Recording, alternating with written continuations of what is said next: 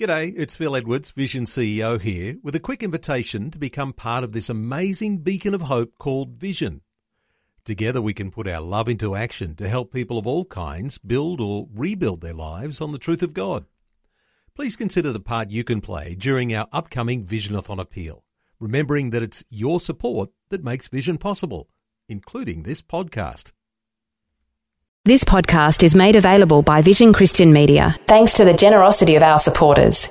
Your donation today means great podcasts like this remain available to help people look to God daily. Please make your donation today at vision.org.au. Blessed New Year. I pray that this new year be the year of blessing and the year of fruitfulness for the Lord in your life and in your family's life. May He continue to bless you in a new way this new year. Thank you for responding to the appeal last month. Thank you for helping us to make it to the finish line. Because of what you have done, God is now opening new doors for us. And I pray that God will use us both, you and me, together in a unity to serve Him throughout this coming year. Welcome to Leading the Way with pastor and international Bible teacher, Dr. Michael Youssef. If you're unfamiliar with Dr. Youssef or Leading the Way, learn more at ltw.org. In a moment, Dr. Youssef encourages you through the words of the Apostle Paul to embrace the new year and the future God has for you in 2021. Listen now as Dr. Youssef shares a message is called Spiritual Reset. Turn with me to Philippians chapter 3, and I want to look at verses 13 and 14. I'm going to translate it like a homespun translation. I always tell you it's a Youssef translation, so I promise you it is accurate. Here's what the Apostle Paul is saying, and I'm going to put it in context in a minute. Brethren, I count not myself to have made it. I haven't made it yet. I haven't reached it yet.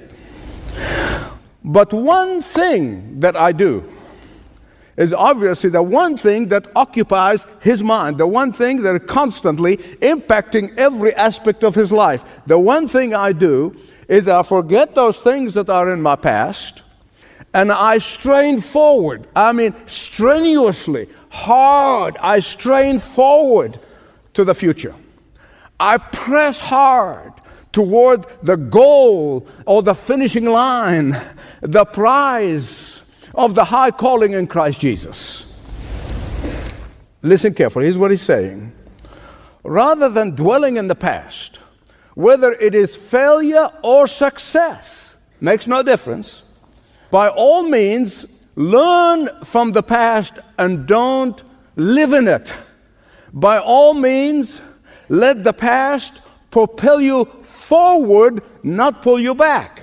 By all means, glean lessons from the past, but don't bask in it. In fact, the Apostle Paul's lesson to all of us, and your pastor is included, forgetting or letting go of the past and striving forward with every energy, with every ounce of energy that I have toward the future, should not be one of many things that we do, but should be the one thing that impacts everything that we do. An old-time preacher used to say, the Apostle Paul said, one thing I do. The average Christian today says, there are 20 things I dabble in. I couldn't agree more. Why is that the one thing for the Apostle Paul that he focuses on, that he allows it to be the driving force for all his decisions, for all his lifestyle? Why is that the one thing that he pushes for? Now, think with me, okay? I'm going to explain to you why. Because I know you agree that the Apostle Paul single-handedly accomplished more for the work of God, for the gospel of Jesus Christ, than anybody else, including the 12 disciples who walked and lived with Jesus for 3 years. Right? Amen. He did. Keep thinking with me, okay? I'm getting somewhere. If Paul was like many of us, who tends to live in the past, if he allowed his past sins to haunt him, if he allowed his past blaspheming of the name of Jesus to weigh him down, if he constantly lived with the past guilt of persecuting Christians to be heavy on his heart, if he continuously allowed that vision in his mind, which was very visual to him, of standing there holding the clothes of Stephen, the very first Christian martyr, and he was there literally participating. He was there watching the last stone that came and hit him and then ended his life. Just think about this. If he allowed that vision to continue in his life, he would be living in nightmares, day in and day out. He would have been totally paralyzed from doing anything that's worthwhile. He would have been prevented from doing what he did in the power of God, and that has impacted the whole world with the gospel of Jesus Christ, not only in his day, but even to this day. But he also knew that the forgetfulness of the past, or letting go of the past, or moving forward from the past, or letting the sin of the past go by, or being cleansed from the horrors of the past, whatever they may be, he knew that this only can take place because of God's forgiveness. Beloved, please listen to me. When sin or sins are confessed, when sin or sins are repented of, when sins are covered by the blood of Jesus Christ, it must be forgotten. You say, how can I erase it from my memory? I'm going to show you. I want to show you how it works. Every time you are reminded of your past sins of which you confessed and repented of, you immediately remind yourself that you are forgiven, that those sins are forgotten by God. By the way, it is not enough to just let go of the past, because that could be a very dangerous place. But your mind, your heart, your memory, your spirit must be refilled in those empty places that have been forgotten and forgiven. How? By continuously filling your mouth with praise and the promises of God. By continuously feeding your mind on the promises of God of forgiveness and renewal. By continuously allowing your thoughts to dwell on the love of God. By continuously allowing your thoughts to dwell on the grace of God and the mercy of God. Let me repeat. It is not enough to just try to forget the past, but you strain forward. And you see that in the formula. He says that's what he was doing. He said, not only I let go of the past, but I strain forward. With every ounce of energy, I strain forward toward the future. And I believe the image here that the Apostle Paul gives us is the image of a marathon runner. He lived in all the Greek culture, and they were everywhere, in Corinth and Athens, everywhere he went. Marathon running was a big deal, and I think that's the image that he has in his mind here, because a serious marathon runner cannot afford 1 second delay, because a 1 second delay can mean the difference between winning and losing. And so the runner does not waste 1 second of time looking to the right or looking to the left. He may glance as you see how far he is from his opponent. He cannot afford a second of delay looking at the sky, admiring the blue sky. He can't afford that. He has to keep his eye where? On the finishing line. He keeps his thoughts on that coming trophy. He keeps his attention squarely on that finishing line.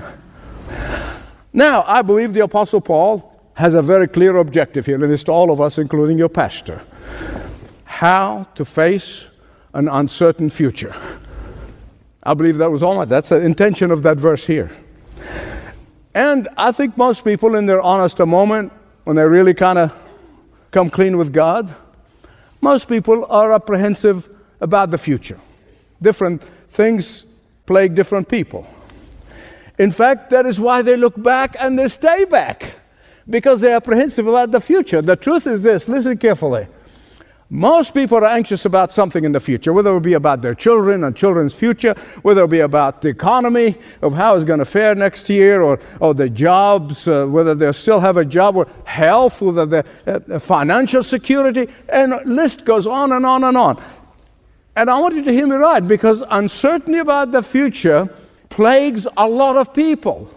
It really does. But listen to me. For the child of God who has placed his or her complete trust in Jesus Christ need not be afraid of the future. And one of the reasons and one of the keys to do that is to let go of the past. There is nothing that will happen to you which is not already foreseen by your Heavenly Father. Amen. God sees the future as a present reality. And God said, I knew you before you were formed in the womb. He knows you when you are a little baby. He knows you when He knows what happens before it happens.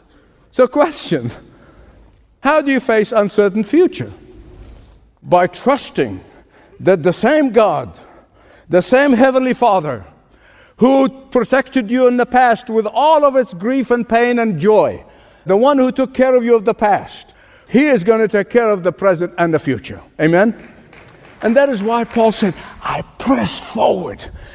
I strain mightily forward.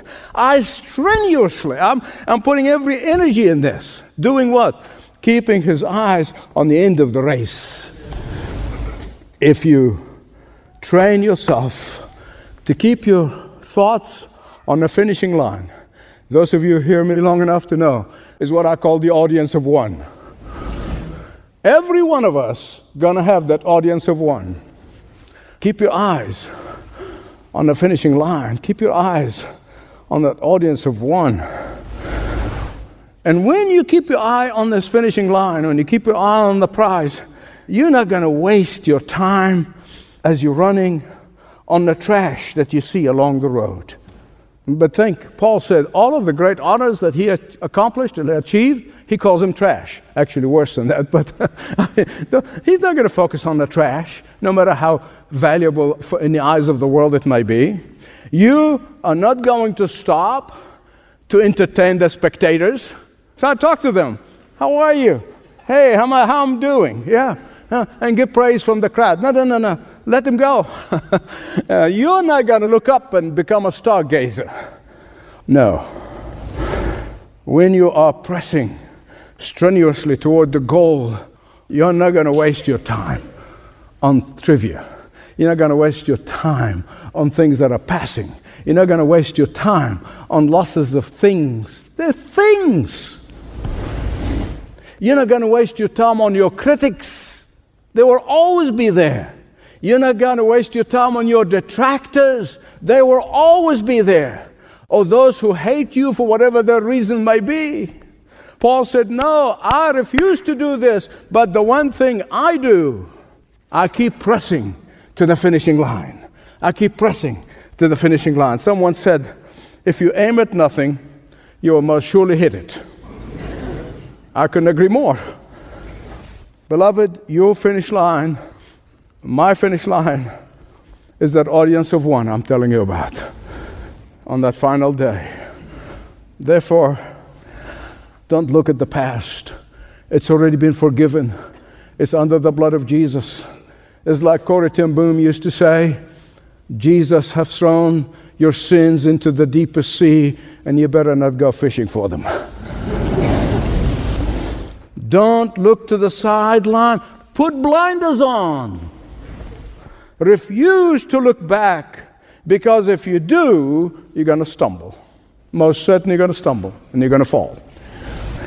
In Luke chapter 9, verse 61, the Lord Jesus tells something that is really very similar to what Paul is saying here. And you say, well, where did Paul get his idea? He got it from Jesus. Remember, he spent years trying to learn what did Jesus say. He probably debriefed the writers of the Gospels before they wrote the stuff down. He was anxious to know everything that Jesus said or did. And he was listening to James. He was listening to the other apostles' disciples. Paul learned this stuff from Jesus. And so Luke said that Jesus told 3 men to follow him. I'm not going to focus on all of them, just one. Follow me. But this man said, oh yeah, I will follow you, but let me go first home and say goodbye to my family. Reasonable request, don't you think? You agree? Yeah, it's a reasonable request. But Jesus, who knew all things, Jesus, who knew all hearts, Jesus, who knew all motives, said to him, no one who puts his hand on the plow and looks back is fit for the kingdom of God, is fit for the service of God. Oh, isn't that a bit harsh? Yeah, our political correct society says, Jesus is very harsh. Really? No. See, the plow is pulled by a strong and wild ox. If you are not holding that thing with every ounce of your attention and energy, you're going to really be dead meat. You take your eye off that ox, and he could literally crush you. Controlling and managing of that ox that is pulling the plow should be a total, forward-looking, and complete concentration. Listen to me, please. Our Lord knew that this particular man is prone to look back and stay back. Our Lord knew that this particular man, if he had not moved swiftly, he will never succeed. Beloved, listen, I know and you know that many of us want to go back to the past, whatever the past may be. And Jesus is saying what Paul is teaching us today, namely, please, please, please, whatever you do, strain forward. Can I get an amen? Amen. Please, whatever you do, don't look back, don't go back, don't waste your time on the past. Whatever, if it's regard to past failures or past successes or past wrong judgments or past wrong decisions that you have made or past wrong choices or past wrong action, strain forward, strive forward. And the Bible gives us many examples of those who have looked back and stayed back. Demas was a companion of the Apostle Paul, but he went back. And Paul said he loved the present age. John Mark, though later on accomplished great things, but in the early days of his ministry, he went with Paul and Barnabas on the first missionary journey, but he got cold feet, he got homesick, and he said, I want to go home. And Paul said, you go home, you ain't going to be with me again. I wonder how many of us today, and it's between you and God, that you caught in what I call the retrospective glance. Only you know. Only you know. When the great Apostle Paul said, forgetting what lays behind, it means forgetting everything. Everything in the past that is evil, everything that is questionable, everything that is improper, everything that is sinful, everything that is hurtful, everything that he's ever done in his whole of life that is displeasing to the Lord. Everything. But not only that, he also talks about every achievements in the past. Are you with me? Say amen. Because there's some people who said, look what I did back then. And they stay there. They stay there. And don't strain forward. Sometimes, my beloved friends, past successes can hamper us just as much as past failures. Please, I want you to hear me right in this one. Whatever your past, you must deliberately and definitively bring it and throw it in the deepest sea, for that's exactly what God did with them. But there's more. There's more. In fact, there's a whole lot more I want to say on the subject, but I've got a limited time. You need to be willing to burn past bridges. These bridges that constantly beckoning you to come back to the old territories that you have walked away from a long time ago. Or maybe just a short time ago. Burn the bridges. Say it with me. Burn the bridges. One of the most encouraging stories that ministers to me from the scripture is what the prophet Elisha did. Elisha is different from Elijah, and a lot of people confuse the two. Elisha, can you say that with me? Elisha. Elisha was called by his predecessor, the prophet Elijah. He called of God to come and succeed him in a prophetic call. Elisha was a farmer. He was farming a small piece of land when the prophet Elijah called him to follow him. And then Elijah, if you remember, he was propelled into heaven. He did not die. 19:19, 1 Kings. When Elisha heeded the call of God in his life, he did something amazing. Something amazing. In order to burn all of his bridges to the past, in order to avoid being pulled back to the old life, he held a big barbecue, big party, big barbecue. Invited his neighbors and his friends, and anybody would come at this barbecue. And he barbecued the ox that he was using in his farm. And you say, where did the fire come from? The fire came from the wooden implements that hung on the ox and pulled the plow. He put that under the fire and got a barbecue going. Everything that held him to the past, gone. Burned, consumed.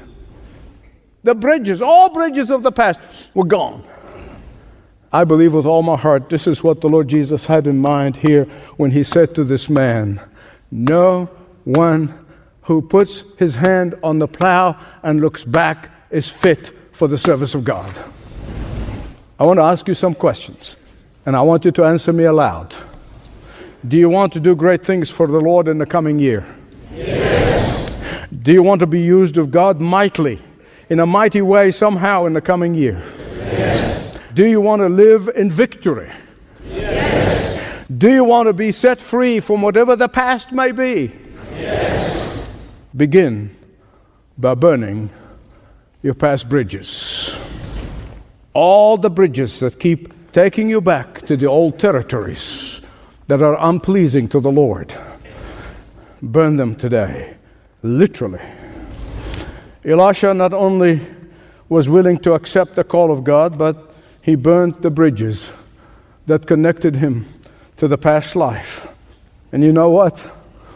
God performed almost twice as many miracles through Elisha that he did through Elijah. My beloved, if it is gold that is keeping you from straining forward toward God's goal for your life, cut the golden chain. If it's a sense of reputation that is holding you back, become a nobody for Christ's sake. If it is pride of your own wisdom, you must be willing to become a fool for Jesus. If it is a devotion to pleasure, then you must be willing to sacrifice it and keep on sacrificing it to Christ. If it is an unwholesome relationship that does not belong in your life, then you must firmly, decisively walk away from that relationship. Whatever bridges that are holding you back and constantly beckoning you to come back, burn them today. A challenge to cut the chains holding you back. Thanks for joining Dr. Michael Youssef for a powerful Leading the Way. Our loving Father, you have set times and seasons from the very beginning for the purpose of reminding us of your sovereign control over times and seasons, of your sovereign control over the affairs of men. We thank you that we do have a past and a present and a future, and you have set festivals and times of remembrance so that your people may remember the past and give you thanks and praise for what you have done in the past, but not get bogged down in the past. The present is a time in which we glorify and lift up the name of Jesus. Whenever you give us a breath, we will turn it into praise. And Lord, as we look to the future, we thank you that we can look with confidence that the God of yesterday is the God of today and of tomorrow and forever.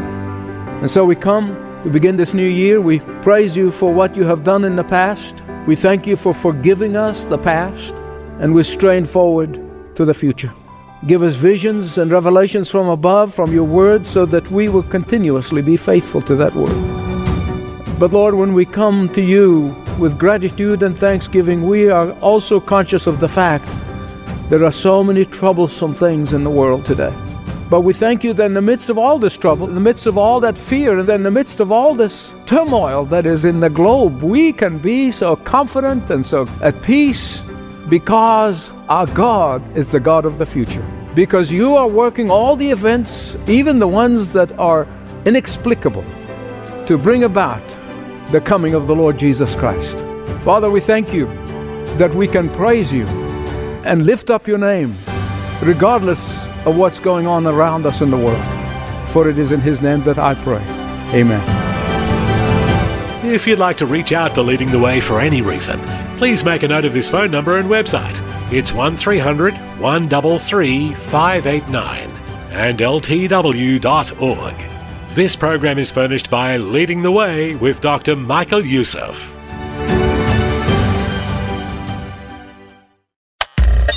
Thanks for taking time to listen to this audio on demand from Vision Christian Media. To find out more about us, go to vision.org.au.